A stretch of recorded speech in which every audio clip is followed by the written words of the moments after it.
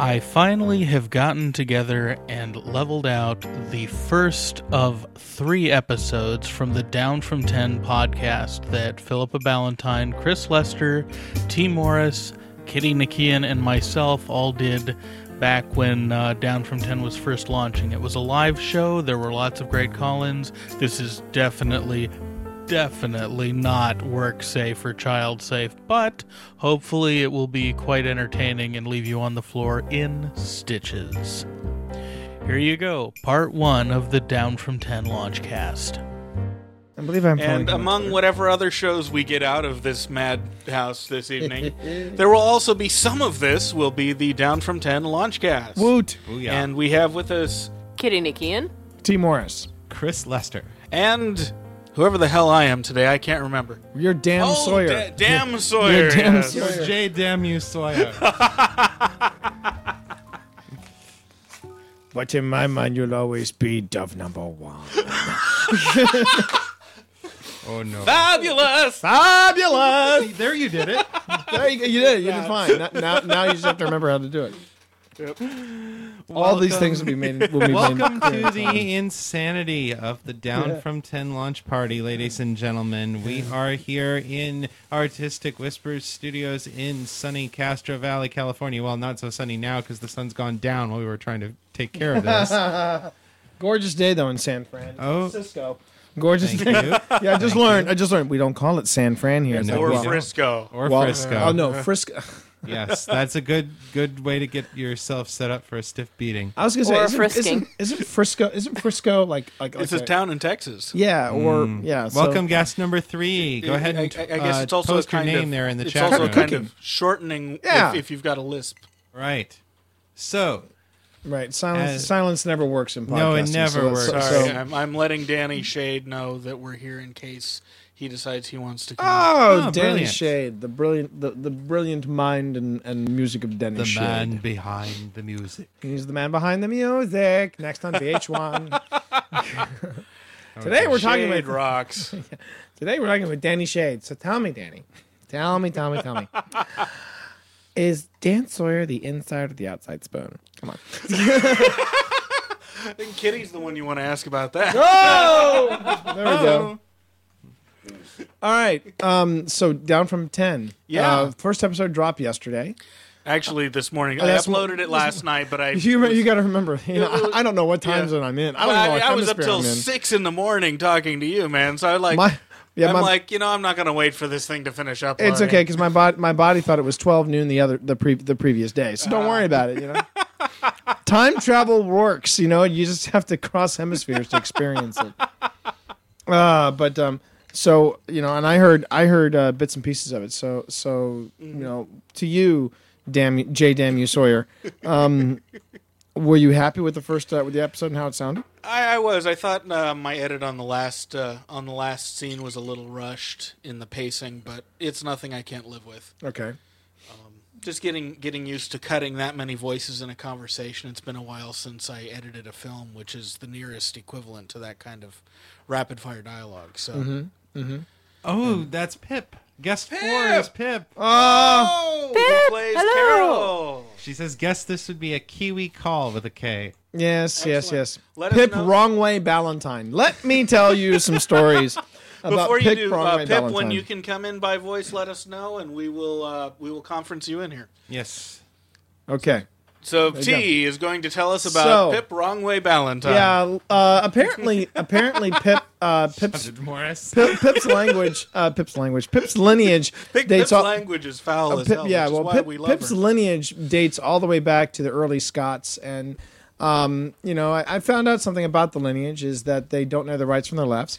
I found out, that one of the early Ballantynes, Ewan McManahan Ballantyne, he was a navigator. He was a navigator on a ship that was going to America. Glorious. Yes. It's fucking brilliant. Basically what happened was the captain stood up and said, right, does anyone here know the way to America? And that's when Ewan Ballantyne stepped up and said, I can tell you the way to America. We're going to point the boot west. and we're going to sail in a straight line. Eventually, we will find North America. Don't worry, I knew the way. They were sailing on a boat? On a boot? I'm sorry. Wait for it, I'll get there. So, a few months later, I don't give a fuck what she's tweeting. I'm just going to go on and tell you the story the way I tell it. So with the guidance of Ewan McManahan Ballantyne, they point the boat west and they sail. And a few months later, they hit ground, and that is when Ewan McManahan, whatever the fuck his middle name is, Ewan Ballantyne says, right, so we're in Africa. Africa, America, they both start and end with an A. That's close enough, but they weren't quite happy with it. So we kept sailing. We said, don't worry, I knew the way. I knew the way to America. A few months later, we go, oh, look, the Cape of Good Hope. Who the fuck knew? Let's keep going. We might still hit America. In fact, I tell you what, we're going to aim for the West Coast because none of those fucking poems are there. We'll just we will make this place, and I know we'll call it California. We'll call California, and we'll make it like Scotland, the sequel. Scotland 2, Electric Boogaloo. Come on, let's go. So we go around the Cape of Good Hope, and the next thing we know, bop, we're in New Zealand. Who knew? So we said, don't worry, until we get there, let's just hang with these people. They're giving us a plant, and from the looks of the tattoos across their face, we better take the fucking plant. And that's how basically New Zealand was founded. So what did Pip say? Pip says, I still have your Ray-Bans. Guess you don't want them back, T. I told her she needed to call in. She said, still at work, so I'll just glare. Nobilis says, T doesn't ransom garments anymore. She said, I didn't steal these, though. In honor of the accent, T, if you want some scotch, it's right there. Oh. If I can just make sure I got there, I have to go this way. I am known in many circles as the Christopher Columbus of porn, so pardon me. Where's the tumbler? But no, actually, yeah, I knew I was in trouble when I got to New Zealand.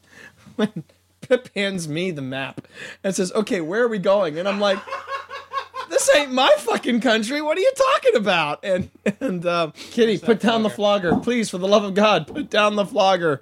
Believe me, it's worth wrestling with your fingers. Well, there you go. Hey, Kim Fortuner has joined us. Welcome. Kim, the comic book goddess. Tell us a bit about this scotch, T. Yes, yeah. Okay, T is the furnisher of the scotch. So let me talk about the scotch. So Pip hands me the roadmap, and she says, "Where are we going?" Okay, then let me give you another story. Oh God! Where Pip was like, "Yeah, I know where Radio New Zealand is," so she takes me to Radio New Zealand, and we are searching for Radio New Zealand, and I'm going, Pip, are you sure? Well, that's okay. We can pick up a Wi-Fi signal, and then we'll be able to pull your email and get the directions. Guest for his Pip, by the way. Yeah. So anyway, so right now it is. I wanted to get there nice and early for the the interview. Still nothing. And then a random stranger. This is why I believe there is a God, because a random stranger on a Sunday morning happened to be walking down the street of Wellington. Pip goes up to her and says, excuse me, we're looking for Radio New Zealand. And that's when the stranger went, you're wrong way, Ballantyne. I know you, and I listen to your podcast. No, I'm kidding. I love it. But she does. But the woman goes, oh, yeah, Radio New Zealand, they moved months ago and are on XYZ, and they gave us directions there. Oh man, I was very quiet in the car then. So now so about the scotch. Yes, about the scotch. So here we are, lost just outside of Hamilton. I'm sorry, the scotch. Back to the scotch. Back to the scotch. The scotch is the Balvenie Doublewood. It is a 12-year-old scotch. First 6 years is aged in an oak cask, so you taste the like hardiness. a fresh cask. Yeah, but then they take it out of that cask and they put it into a sherry cask, giving it a what is she saying? What is Pip saying? I can tell by your laugh that Pip just said something snarky. What? Actually, it was Kim. Mike, Kim. Mike, yeah. Yeah. Oh, dude, Mike. Dude, I'm noticing a lot of familiar names here. Mike Rock says, poor Pip. T would take advantage of you not being able to speak up and defend yourself. Oh, hell yeah. It's the only way I can get my horse. And that I'm on my hemisphere. Otherwise, Pip would be kicking my ass right now. And for those of you who don't believe it, listen to the Reprobates Double Trouble shit. interview where they out-dirtied Minx. Pip and her freak. Yeah. Oh, yeah. Cunning Minx ain't got nothing on Ballantine Morris. I have interviewed Minx for Reprobates Hour, and I did Ballantine and Morris for Reprobates Hour, and Ballantine and Morris was the dirtiest fucking podcast I've ever recorded, maybe up until tonight. Or at least up until some later episodes in Down from 10. We crossed the line when the dominatrix Mary Poppins came out with her hot crust crumpets. Yes. Kim Fortuner says, whoa, they out-dirtied Dan? Wow. a hot crust crumpets shoved up firmly between her buttocks. Yes, firmly between the buttocks. Said in that way, only Pip can do it. Yeah. Pip says, woot. Pip, I'm keeping that in mind next time you're here and I decide to bake bread. There you go. Anyway, so that's the Bob Benny Doublewood. And would that mean that she would then be hoisted with her own batard? Oh. Very funny. Someone hit him, please. Yeah. So yeah, but in all seriousness, when the road trip from Auckland to Wellington was actually quite fun. She says my rack is at your disposal. Oh dear. The original road trip from Auckland to Wellington, we were going to actually make a detour to Hamilton. What is going on? Never mind. Oh, Kim says, not unless you used gunpowder instead of flour, Chris. Ouch! Damn! Oh. That would definitely make your buns hot and cross. Well, it would also mean you could be hoisted with your own batard. Oh. I don't know. You're an evil man, Chris Lester. This is news? No. Well, it evidently is to several of your listeners. They keep talking about me corrupting you, and I'm like, guys, really? You don't know Chris Lester like I know Chris Lester. Chris Morris. Chris Lester, you and John Woo, we're going to get together. Oh, we're going to have good times. We're going to unleash the doves. Don't you go anywhere, Chris Lester. Oh, yeah. He's got the flogger. Oh, yeah. Flog me wrong time. I am John Chris, Woo. The badge on the flogger. Take it off. Yeah, I know the badge on the flogger. He's going to flog me with a badge. Kitty has knitted a handmade leather flogger. Oh, yeah, I like it. I reckon wrong time. Hey, this is the first time one of Kitty's homemade sex toys has ever been used in public. Well, there you go. He just doesn't. No, you realize nobody's getting the whole John Woo thing that we were talking about earlier. I know. Kim says, I have no doubt of the truth of your statement about Chris, Dan. Good. Pip says it's always the quiet ones, and tell the Christopher Columbus of porn to shut it. Mike Rock says, who the hell's let T have weapons? I'm not the one with weapons. It's so Lester. Anyway, Down from 10. Bring it back around, please. This may as well be the next episode.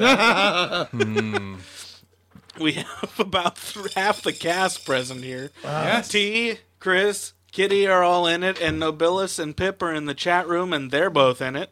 Nobilla says, yeah, wasn't that the topic? Theoretically. You should know by now that any time that you get us in a live It's actually talk like 5 of environment. 8. Yeah. Who's guest number 8? Who is guest number 8? I don't know. Guest number 8, please sign in. Guest Or number 8, tell us your please name. Identify yourself. I'll keep a running total here in my text editor. Pip No, says no. we are the seed of the pod commune. All right, should I worry? Oh, that's AP Stevens again. Oh, okay. Just so you know, the slapping sound you hear, that's Chris flogging himself. I mean, I didn't realize that Chris was part of the Opus Dei movement from. Well, he is a religious man, and he Yeah. and he takes his devotions seriously. This is just. Requiem. I tell you, Chris Resto, you're getting me all hot. I'm gonna let go of the doves, and it's party time. It's like your character says in episode 1, of all the vices, abstinence is the most annoying. Yeah. I think I should give people some background. So Yeah. So the reason why I'm doing this pornographic John Woo is because we were talking about Mission Impossible movies, and I was talking about how much I enjoyed 3, and we got to the talk about 2, and I basically said. I said the Mission Impossible 2 was John Woo touching himself. And then I suddenly got into, and this is when we really wish it was a video game. Yeah, because this is much more pornographic than it sounds. I started doing the whole stripper pole style dance, and I said, I am John Woo, I'm touching myself while directing Tom Cruise in Mission Impossible. Oh, he's so good. I'm fucking brilliant. I am an artist. Oh, release the doves. Yeah, baby, give me more doves, And it sort of stuck. So we started talking about other films of John Woo, and then I'd suddenly lapse into this John Woo going, me love you wrong time with white doves. And it sort of stuck. I do this Stuck very badly. Yeah. Oh, come on, kitty. You know you want it. You want some John Woo love. We explode something, and then we explode something, let doves loose, and then ride motorcycles with long black capes. Oh, yeah! Ooh! That actually does sound hot. And he's frigging himself while he does this. Exactly. So, down from 10. Oh, yes, that is the topic. Yeah. Loosely. 2 to 8 to 9. Wait. And so that was how it started. I do this to get Dan giggling like a little girl. I live for that. You're good at it, man. Yeah. If there's anyone else who's using bandwidth, we should probably. I'm not using anything here. Okay. So down from 10. Yeah. Are you tracking your downloads at all? Or Yeah. Are you just, so you are tracking it. Yeah.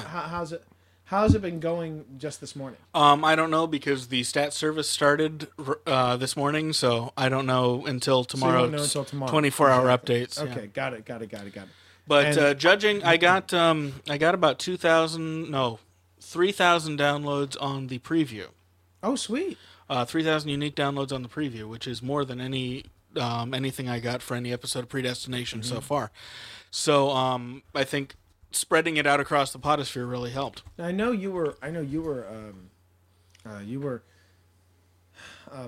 and I did the exit interview on Predestination. Mm-hmm. You are, when you look back on Predestination and now you're looking forward with Down from 10.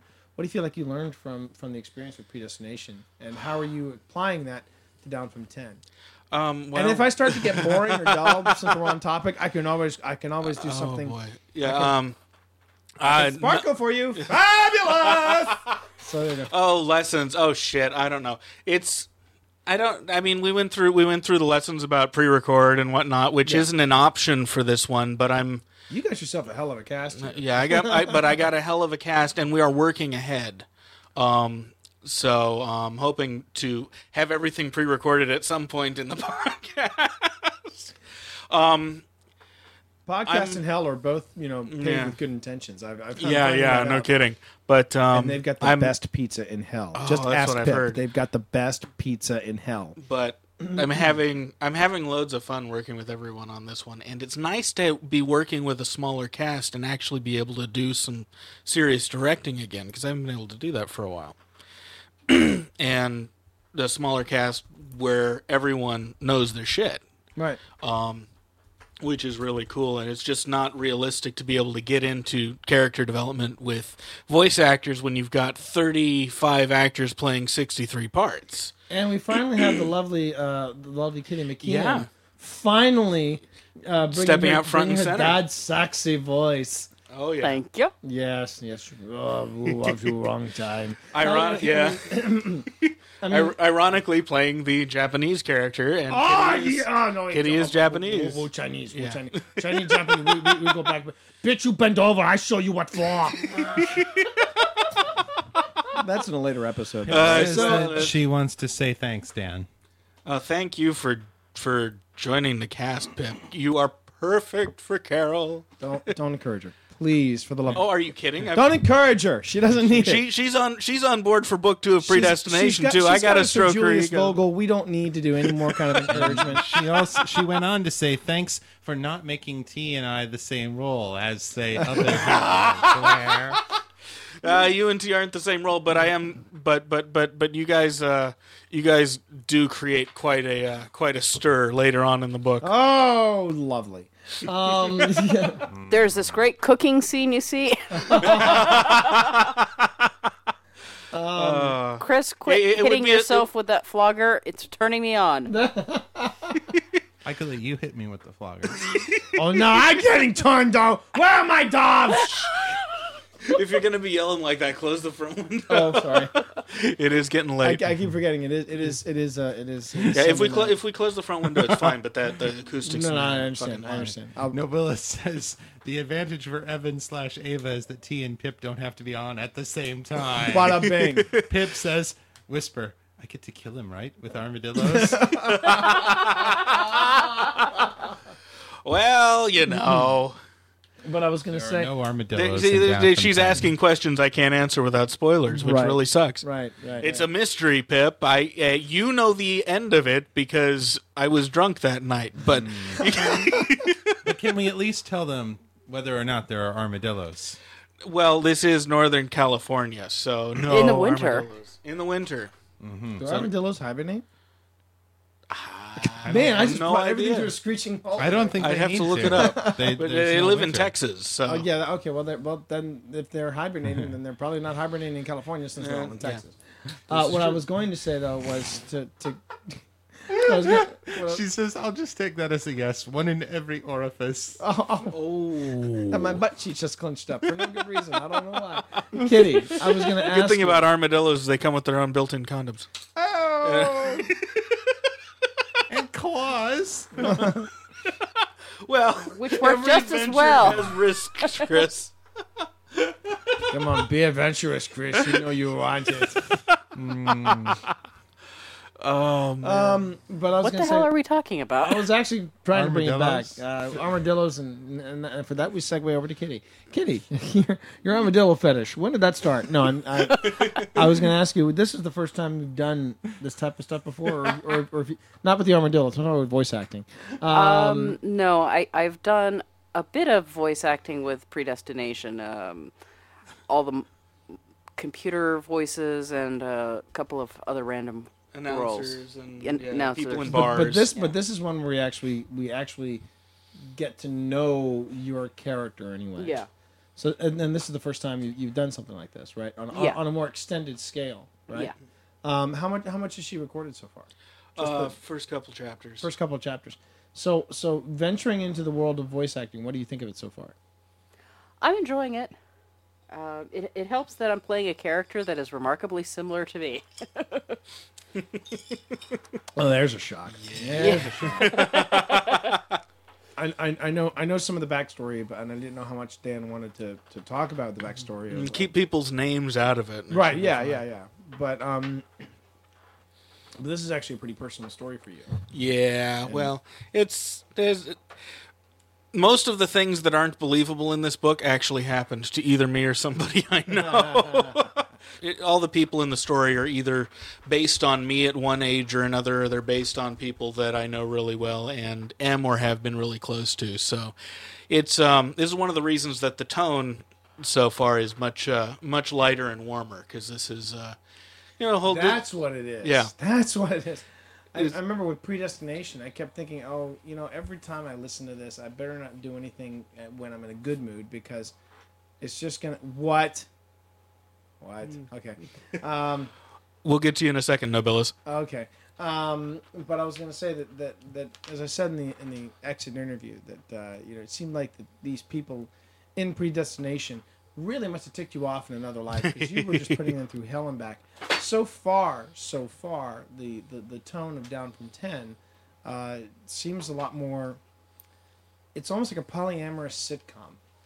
And I think that's where that's how it's setting itself up, but I'm sure it's not going to stay. Oh yeah, well, like it says in the title, the genre is country house mystery, and so like any good Agatha Christie.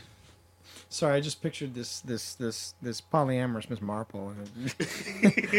Oh, no, that's hilarious. I know. That's your character. It is. No, it's Deity. Have a sit down. I'm going to have a cup of tea with my 2 boy toys over here. Weird and strange and unexpected shit will happen, but it's a different kind of group of characters. This is an environment where there is a lot of trust, rather than an environment in which there is not only no trust, but there can be no trust if people are going to keep their skins. Oh, which is predestination. Which is predestination. And so this is almost the opposite kind of environment. These are people that love, trust, and respect each other, depending on how closely they know each other. Right. And relationships under those kinds of circumstances play out a whole lot differently than relationships under trustless circumstances. Yeah. When you have people who have this established continuity of relationship and there's not the super high stakes, right. When there's a disagreement or a misunderstanding, the first reaction of people is, okay, let's try to understand what's going on here and how we can reconcile, versus how can I cut this person off before they do any damage.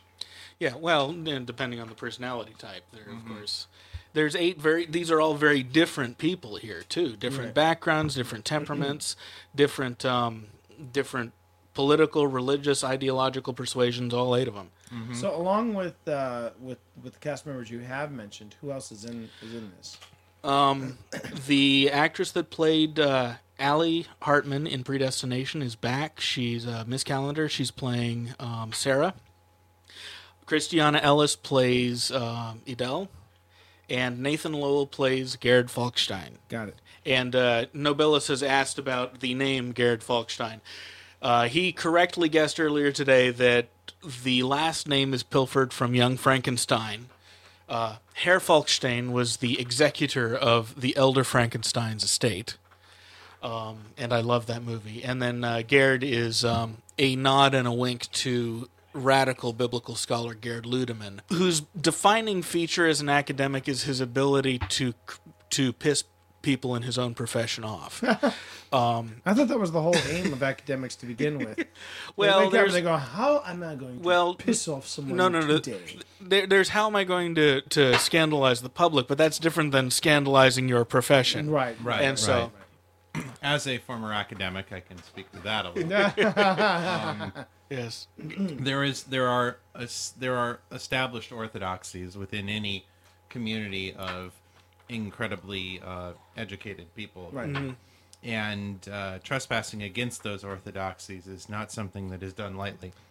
I was telling Dan about this, and I don't know if I've told you about this, Chris, but try moving your microphone up. How about now? I'm getting there. Yeah, that's much better. Okay, so anyway, what I was saying was that the movie Looking for Richard hops back and forth between a full-blown movie production and them rehearsing it, as well as Al Pacino trying to find it. Now, the nod to academia is where Pacino and his handler basically he says we need to find out more about Richard. How about we go and we let's go talk to some academics, because they know all this stuff. So they go to a party full of academics, and they're all talking about Shakespeare. Well, you see, Richard was actually fighting off the homosexual boundaries that were in his time, and then there were other, they're talking about how the subtext of Richard is actually that he loved his mother. And I know they said that about Hamlet, but it's actually about Richard III. And it's going on and on and on with all these theories. And at one point, Al Pacino leans over to his handler and goes, "Get me the fuck out of here!" And it's just done so. It's like hey, growing up around academics, man, fucking A. I think you would dig the film, Chris. I think you really would. It's called Looking for Richard. I think you can find it. It's out there somewhere. I would, however, say that literary criticism is the worst. Yeah, they're particularly obnoxious compared to those of us in the hard sciences, because. In literary criticism, it seems to me that all you have to go on is your opinion. Well, your opinion, commentary, other people's commentaries, and bullshit. Right. And particularly since the post-structuralists like Foucault and Derrida, who come in for a bit of a sound drubbing a little later on in the book. But yeah, in our branch of science, it was more along the lines of that if you come up with a interpretation of the data that challenges an established orthodoxy of how the processes are supposed to work, be prepared for a whole lot of tension. But yeah, Down from 10 is, I have a lot of fun playing with stuff like that. But it basically is based on a party I went to once where the hostess, in the midst of what I can only call remarkably civilized debauchery. Hello. The hostess... Was John Woo there? No. John Woo. Was he releasing doves? It wasn't that kind of debauchery. Oh, okay. The hostess is introducing me around and makes the offhanded comment, I have this terrible feeling that one of these days someone's going to bring a really vanilla person to one of my parties. And I'm like, there's a novel. And I already had a commission to write a screenplay from a production company up in Newfoundland. So I went home and I wrote that as the screenplay, and it turned into a miniseries. Now, is Down from 10 a novella, or is it a full novel? It's a full novel. It's actually 20,000 words longer than Predestination. Oh, wow, okay. But it flies a lot faster. It moves because it's all conversations. It's, these people are at this party, and it's conversations, a lot of quick back and forth. So the bulk of the novel is dialogue. And it also has a more limited scope, because it doesn't take place on 8 planets. Or moons or space stations. And there's less coming up to speed you have to do, so we get into the action a lot quicker. Got it. We lost Kitty there. We need to bump up Kitty's volume. Kitty's volume is... So while we bump up Kitty, what's the chatter in the in the chat room? Anybody? Got any people questions are so far? amazed at the length of the book. AP Stevens says, "Wow, how many words is that?" 142,000. That is a big book. Yes, that's a bug crusher. And this this says, is what have I gotten myself into? And it's 142,000 after a very tight professional edit. So Damn, that's good scotch.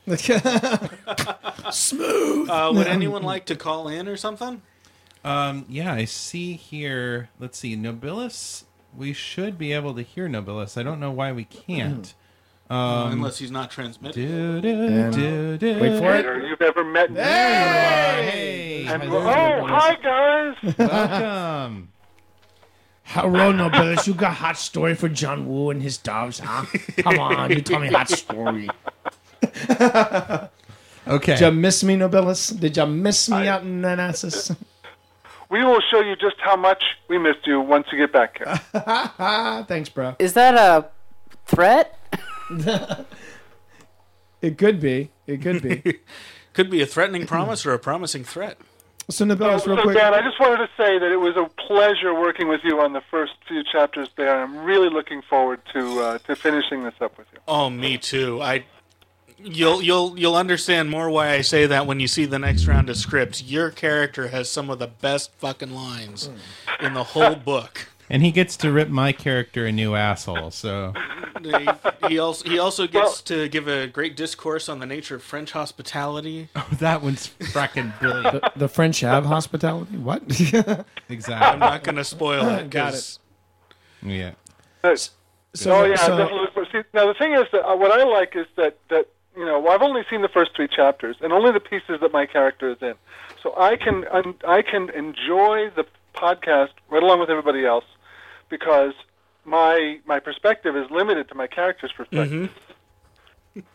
Yeah, sorry, go ahead. That's just perfect. I love working that way. Yeah, I'm doing that on purpose because it's a mystery. I don't want anyone playing the result. Yes. No, I understand that, but I'm saying that from my point, I know why you're doing it, but from my point of view, I like it. Cool. So Nobilis, how did you feel about this year's Balticon? How did you feel about the podcasting track this year? Well, I wasn't at most of it. I didn't actually go to a lot of the podcasting panels this year. I don't know if you noticed. Oh no, I'm sorry, I did not notice that. No. Were you hanging out with the lit crowd? Is that what's going on? Well, what I was trying to do is kind of move some of my connections out beyond the same old people, you know? You mean you don't believe in the circle jerk? Well, okay. Well, there you go. So I sat down with an author by the name of Yagi Lamplighter, who's a Balticon regular. She comes every year. Janji. Yeah, Janji right. Lamplighter. Oh no, she's great people. She's great people. She lives She lives very close to us, as a matter of fact. So, I was on a panel with her. She was cool. Right, yeah, right. very cool. Very cool chick. And she and I have a common interest in the Amber novels by Roger Zelazny. We've been corresponding for a long time. And she's interested in this whole podcasting thing, and once she gets a couple of other commitments out of the way, she's going to start working on one of her novels. Oh, cool. Oh, wow, good on her. So I said, well, hey, if you need any assistance, any advice, whatever, I'm available, because we live, like you said, real close. Yeah. She's great. So then overall, instead of the podcasting track, what were your feelings about Balticon 43? It's one of the things I'm learning about Balticon. This is my third one. Was that everyone has to be judged on its own merits, right? Because you can't compare one to the next. I had agree. just as much fun this time as every other one, but this one felt, I don't know, I guess I've been there often enough that I've already been through some of the panels and stuff like that, and it wasn't really heavily paneled thing. There was actually some people there who I had wanted to say hello to that I never got a chance to see, because there was the group has now gotten big enough. The podcasting crowd has gotten big enough that the 3 days or whatever isn't really enough to interact meaningfully with everybody there that you want to. Yeah, I agree. Which means next year's going to be really interesting for me as a first-timer. All right, then that means we need to get Paul Fisher on the phone, and we need to have Balticon week. We need to have 6 days of Balticon. Well, no, see, here's the thing. This is a state change for a social group. When it gets large enough that you cannot maintain the relationships with everybody in the group simultaneously, That's true. Yep. you start to risk certain kinds of schisms. I think we've already seen that in the podcasting community. Yeah, they're starting to form. And even if you just take the Balticon subgroup of it, it's starting to fragment. And it's a natural thing to happen. That the important thing is to let it happen amicably and not focus on, why is that person ignoring me now? And the reason that person's ignoring you now is because both of you have got other priorities, and not to really worry about it too much. Yeah. Because it's just what happens, as a group gets larger. That's true. Mike Rock asks where I picked up the affection Kitty's character has for Spanish phrases. Actually, it's a lot simpler than would be really interesting. I live in the Bay Area, and growing up around here, ethnicity, cultural identity, race, they don't mean what they mean anywhere else in the world. You could easily say that about California. California in general. But They're a bit more fluid. Yeah, but the idea of having a Japanese woman who, just to fuck with people, speaks Spanish all the time. That I grew up around people like that. I had a black friend in elementary school who loved speaking in a British accent. He was from Stockton, from Okie country in California, and he would speak in this affected British accent just to fuck with people. There you go. This is a really California book. It's got some British flavoring in it, but I mean, you do not get this kind of mix of people in many places in the world. I would say. So I figured that would be one way to play it up and just make it as make the people as authentic to the kind of places they came from as possible. Mm-hmm. Yeah. I would say that the being an East Coaster, I would say there's a lot more of the blending of ethnicities the further west you get. I mean, it was in the East. It was in it was in my trip across the Southwest that I saw my first. Thanks to Evo Terra, I saw my first Chinese and Mexican takeaway, and it was called Takey Outie. I mean, it was. I mean, where else could you get like egg drop soup, lo chow mein, and then a burrito and an enchilada Yeah. all in or, one or, spot. or sushi with avocado in it. That came There you from go. California. From California. It's normal That is- now, but I That's why it's remember called when the California roll. yeah, you I know? remember when it was new and it was scandalous. Oh, quite scandalous. And We've got just near my work a place I visit fairly frequently called Donut Store. It is a Chinese buffet and donut shop staffed almost entirely by Mexicans. oh, sweet. I was going to say one of my favorite pizza places is owned and run by Indian people, and it makes more Italian pizza than the Italian pizzeria 2 towns over that I used to love. Is Nobilis still on the line? Yeah, he's still on the line. Oh, I'm still here. I'm just listening. Okay. Well, Okay. so Nobilis, I mean, you're no stranger to audio drama. What are your thoughts so far about your part in Down from 10, and how is this challenging you as a voice actor? Well, I'm realizing how much I have to learn,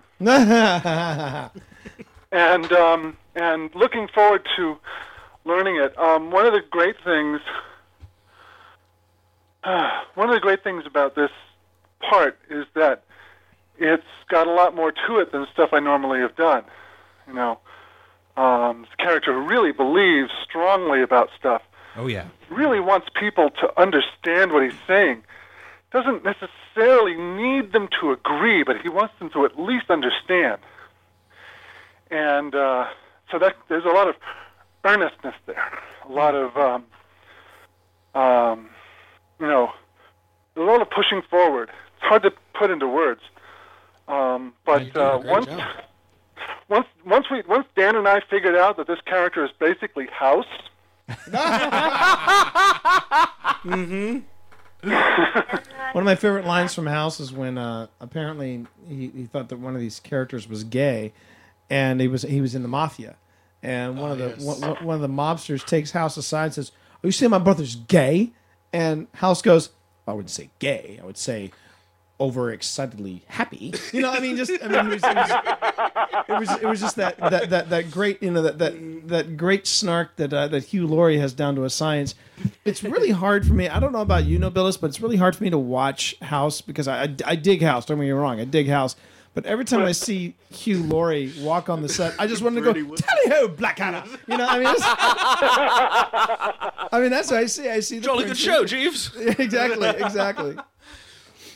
Yeah, but that was something we kind of broke through because we were having trouble because I consciously based Kevin's Nobilis's character Kevin on kind of a combination of Lawrence Krauss and Neil deGrasse Tyson, who are both pretty well-known physicists. Right.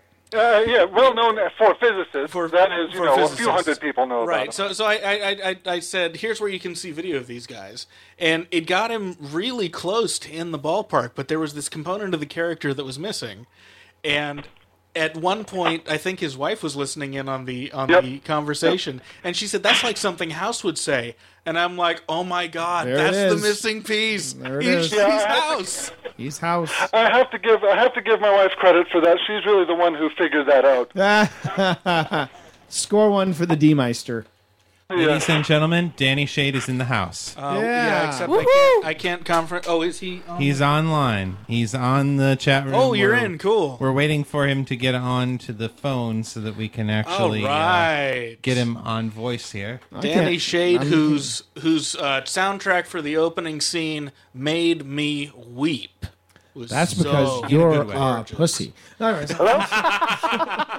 Danny Shade, also known as Danny is not a lamp. Yes. Danny is not a lamp.com. Ding. Hello? Hey, Danny. Danny Shade. Hey, Pleasure. Who's all?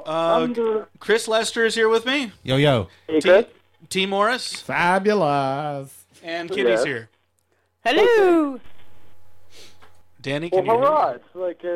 It's like I'm right there in your house again. Yeah. Danny Shade, ladies and gentlemen, is the composer of the music from Predestination and from Down from 10, and he's on board for Free Will, too, which fucking rocks. You know what I've been doing all afternoon?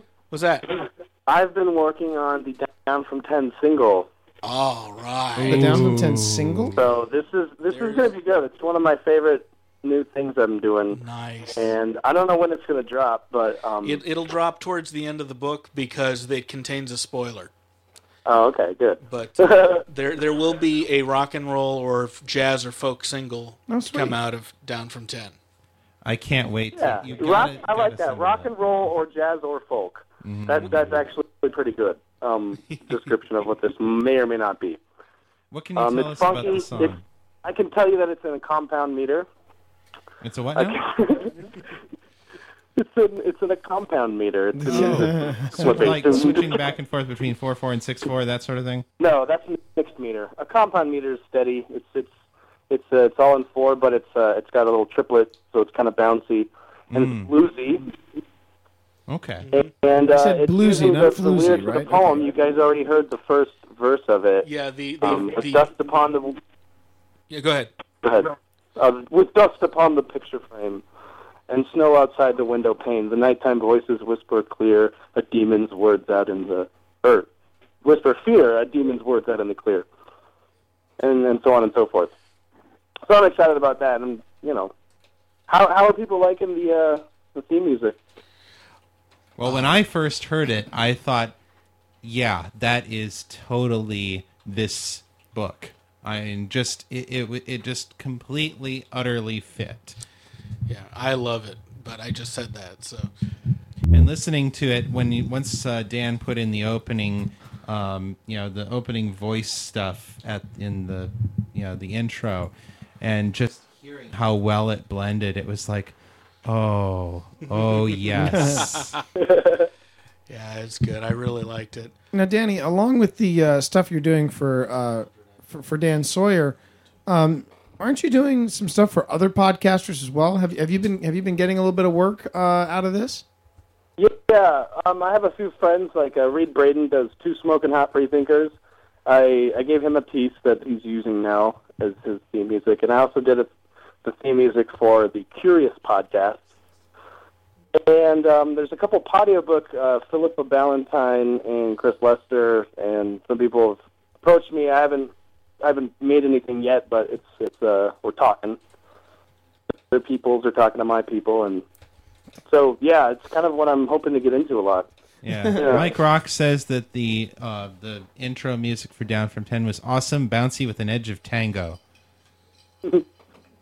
Nice.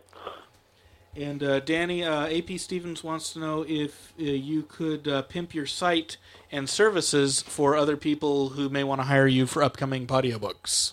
Yeah, if you go to DannyShade.com, ding, I have all my contact info on there, and I have some samples of my work and what I'm willing to do. I guess it's just make music. I mean, I guess if somebody wanted to out there to be my web manager and help me with promotion and web stuff, that'd be nice. But now I'm just going to do that. Hey, there's the link. Thanks, Chris. You're welcome. Cool. And there's 3 W's before that, but everybody knows that. Okay. So Mildred, are you on? Mildred, can you talk for us? I can now. I just got the unmuted thing. Yay. Hey. Welcome. Hey. Just give me 1 second. I'm telling everyone in the chat room to subscribe to Danny's podcast because he puts up some really good music on it. Yeah. Thank you. Okay. So my question, Dan, do you finally solve your man love deficit issue? Let's see. How do I answer this without spoiling anything? Let's say that sexuality of all sorts is ubiquitous in this book. And if it helps, all 3 of us are naked right now. Actually, all 4 of us are naked right now as we podcast this. There's veritable extravaganza of debauchery and depravity. But no, one of the notes from the production company when I was first making this was it was for Canadian TV, which after 10 p.m., what they call the watershed, has no content restrictions on their broadcasts except for S&M. They don't allow S&M. Huh. And so my note from the production company was, make it as controversial as possible so we can garner as much press as possible. So, yeah, there's a lot of sex in this book, and a lot of sex of all kinds. I have a problem with S&M being the one thing you would censor. So it's okay to have pain unless someone likes it? Yeah, that's pretty much what Canadian law says. Those wacky Canadians. Well, Hello? better say with all the shit we've been giving you and Chris about your respective books and the man love deficit beforehand, I figure someone had to tweak you on this time. Hey, man, I gave you Buried Alive in the Blues. This one goes a little farther, and then this is working up to Lies in the Dark for Metamore City. Which, Is there man love in Buried Alive in the Blues? Yeah. I'm trying to remember where that is. Yeah, there is. Well, yeah. There's the romantic man love plot, and then there's two voyeuristic homosexual sex. That's acts. right. That was right. Man on man action. That can be found at eroticaAlaCarte.com. Ding! Ding! We got to get something we can ding here. And Mildred, I just want to tell you, from chapter 1 of Things Unseen, Hal held himself upright in the seat, refusing to relax. He wanted to melt into Zeke's touch, to lean his head on the man's shoulder and breathe in the rich, masculine smell of him. No, you idiot, he wanted to scream at himself. Not again. Never again. What, did you write this in the smell?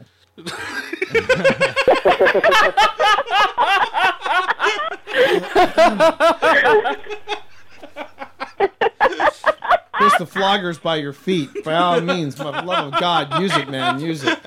Oh, sure. Give him a love tap. Whap the shit out of me. Hey. That's because he loves you just more. want more to John Woo, Rob. That's what you want. You want the doves. You want to feel the feather of the doves and the special broken arrow of John Woo. Okay, and the window is shut. Okay, yeah. Wow. Mildred is down. I repeat, Mildred is down. From 10.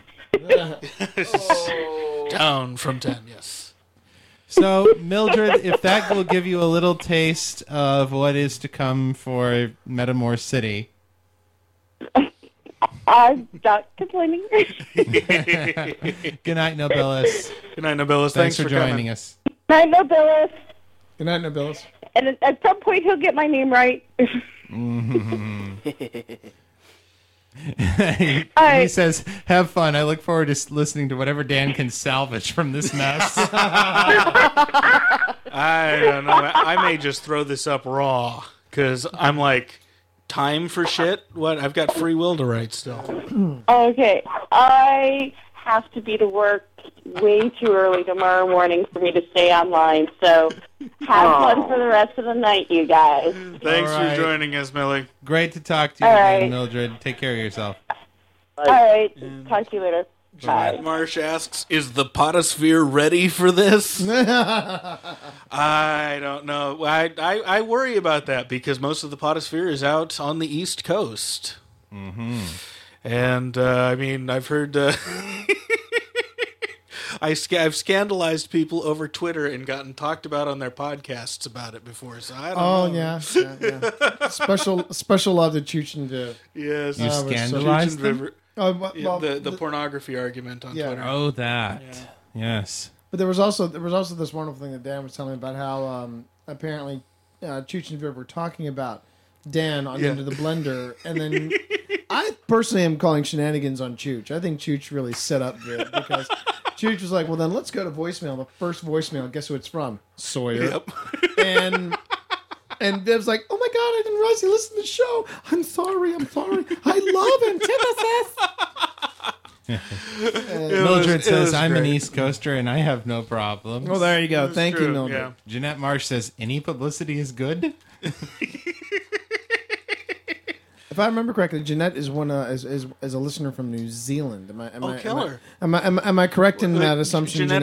Are you the one that just blogged Pip's book the other day? Could have been maybe because the name Jeanette Marsh I recognize from Twitter. So I guess we'll be finding out in a few minutes once the chat room catches up. Yeah. Yeah. But yeah, I mean, yes, the East Coast is a little uptight. But you know, It's not without its good points. It does have its good points. You know, the difference between the East Coast and West Coast is I say, look, we have just as much kink in the East as we do in the West. Yeah. The difference is in the West, you don't mind expressing it. In the East Right. Coast, the East Coast it's scandalous. In the West Coast, it's same old, same old. Yeah. So, you know, Jeanette is in Auckland, New Zealand. that's what I thought. killer. Yes. Yeah, I met Jeanette while I was at conscription. the other big difference is the formality. The East Coast is a much more formal culture, and That's the true. West Coast is extremely A informal. lot more old families. Yeah. There. They say that the difference between being a welcomed member of the community in Boston and a outsider is whether you or not your family has lived there for 4 generations. Exactly. Yeah. And but no, Jeanette and I met in Auckland. She was there for the Auckland Tweet Up. Oh, cool. And Jeanette watched me. Oh, I forgot. I've got to be wearing the bunny ears. Kitty wanted me to wear Kitty the bunny wanted ears. you to wear the while bunny we- ears. I mean, I realize it doesn't really play on audio, but oh well. This is more for Kitty's amusement. This is more for Kitty's amusement than it is for anyone else's. But As if the nudity isn't good enough. actually, I should have said that yes. While we're all naked here, Kitty's the only one that's clothed. So there you go. Stop flogging me, you perv.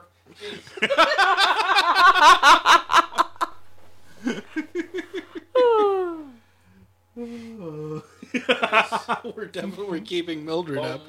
Oh boy. There we go. Love those yes. bunny ears. There are the bunny ears. Bunny ears akindo. Oh yeah. Those are definitely the bunny. You need the Ray-Bans though. I need the Ray-Bans. as well. Pip, get those in the mail stat. Well, Just, she's driving home right now, so she can't hear us, but she'll be on soon on voice. Bada bing, bada boom. And then I'll have my 2 leads on voice at the same time. This will be. I haven't had you both on the same podcast live since Double Trouble. Yeah, since Double Trouble, man. How many hours did we go? 2.5. We went about 2, and I managed to cut it down to about an hour.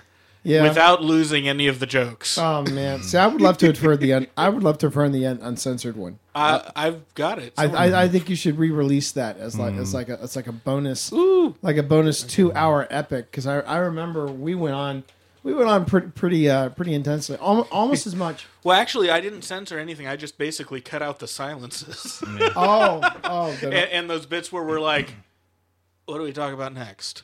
yeah. Because we would hit these lulls in the conversation. Yeah, I mean, Kim says Scranton's a bit different. It's more informal. There are 5 to 6 generations here, but there's a large immigrant 2 to 3 generation. Church ties, that means that certain things are quite shocking. But the people who get podcasts, I say, are 50-50. Good point. I would agree. I think there really is a sort of a there's a different kind of subculture when it comes to the social media / podcasting. It has a tendency to filter out the adventurous in any community. Yeah. We do. I think we do tend to skew. We skew libertarian and we skew socially liberal, I would say. Yeah, we definitely skew socially liberal, and we don't necessarily skew politically liberal, which is interesting. Right. There are just as I have found there are just as many TCOTs, true conservatives out there that are in here. It's just a matter of how vocal. There's a very strong taboo, and it may be because we're a younger culture and we're made up of people who ran away from the more rigid cultures. But there's a strong. I know I did. But there's a strong social taboo here against telling someone else how to live. You can disapprove of them. You can insult them. You can have vigorous arguments. You can be nasty as hell. But if you try to pass a law telling someone else how to live, we did that in the progressive era, and we don't like doing that anymore. Right. Except apparently when it comes to gay marriage or marriage equality. Mm-hmm. But that was that. One whether lost. they're playing a dwarf or an elf in D&D, that one lost by a terribly thin margin. It did. And emphasis on terrible. Mm-hmm. In California. Yeah, terribly. That's the part I don't get. Well, see, but that's the thing. California has this reputation as being ultra-liberal in every way, and it's not. The majority of the state is agricultural. We've got the big liberal enclaves, in San Francisco and to a lesser extent Sacramento and parts of L.A., but most of L.A. is the bedrock of the conservative movement in California. Orange County, which is the bedrock of the Christian Reconstructionist movement too. Well, them, and then you've also got the Central Valley, which is right. really And the Central Valley, is conservative in the way that Texas is conservative, or the Midwest is conservative. Not in the not necessarily in the we want church to run everything way, but in the we got those old down home values kind of way. And the notion that someone would want to be that radically weird is threatening because you don't see it. It's much more homogenous culture. I do have to, since we're kind of off the rails here for a moment. What rails? What rails, yeah. Yeah, you'll have to bring us around again at some point. Well, no, actually, I wanted to comment on the whole big hullabaloo that happened about the Miss America. I'm not sorry, the Miss California comments. You know what? I didn't have a problem with what she had to say. Do I agree with what she had to say? No. I'll tell you where I did have the problem. I had a problem with that douchebag Perez Hilton. Oh God! And I tell you why. Because he asked a question, he didn't like the answer, so he blasts her, and then and vilifies her. I'm like, look, we are constantly criticizing these beauty pageants. These beauty pageant queens, these beauty pageant contestants for being empty-headed. This girl actually gave a well thought out answer. Did I agree with it? No. You may think it's wrong. You may think it's ugly, but I applaud it was her. Articulate. Yes, I applaud her for how well it was thought out. I applaud her for her conviction. And Perez Hilton basically lambastes her. I'm like, look, dude, if you didn't want to have funny coming from me. If you didn't want an honest answer of a question. Then maybe you shouldn't ask it, Sparky. Yep. Because doing that whole pedestrian thing is giving the pedestrian answer is just opening a messy can of worms. Yeah. And I feel and I'm sure that there are probably some people that are saying, oh, well, when she lost her title, that was a step forward, a progressive step forward. I'm like, no, actually, I think she lost her title because from what I was gathering, she was not fulfilling her contractual obligations. And I'm thinking what happened was she either got overextended with the scandal of what she had to say against. You got to go and open a mall. There's also a big LA component to that there, and LA and Hollywood's brand of liberal thinking is unique in the known universe, and it doesn't actually make internal sense. LA not making internal sense? The hell you say? The deuce you say, sir. God, the deuce you say.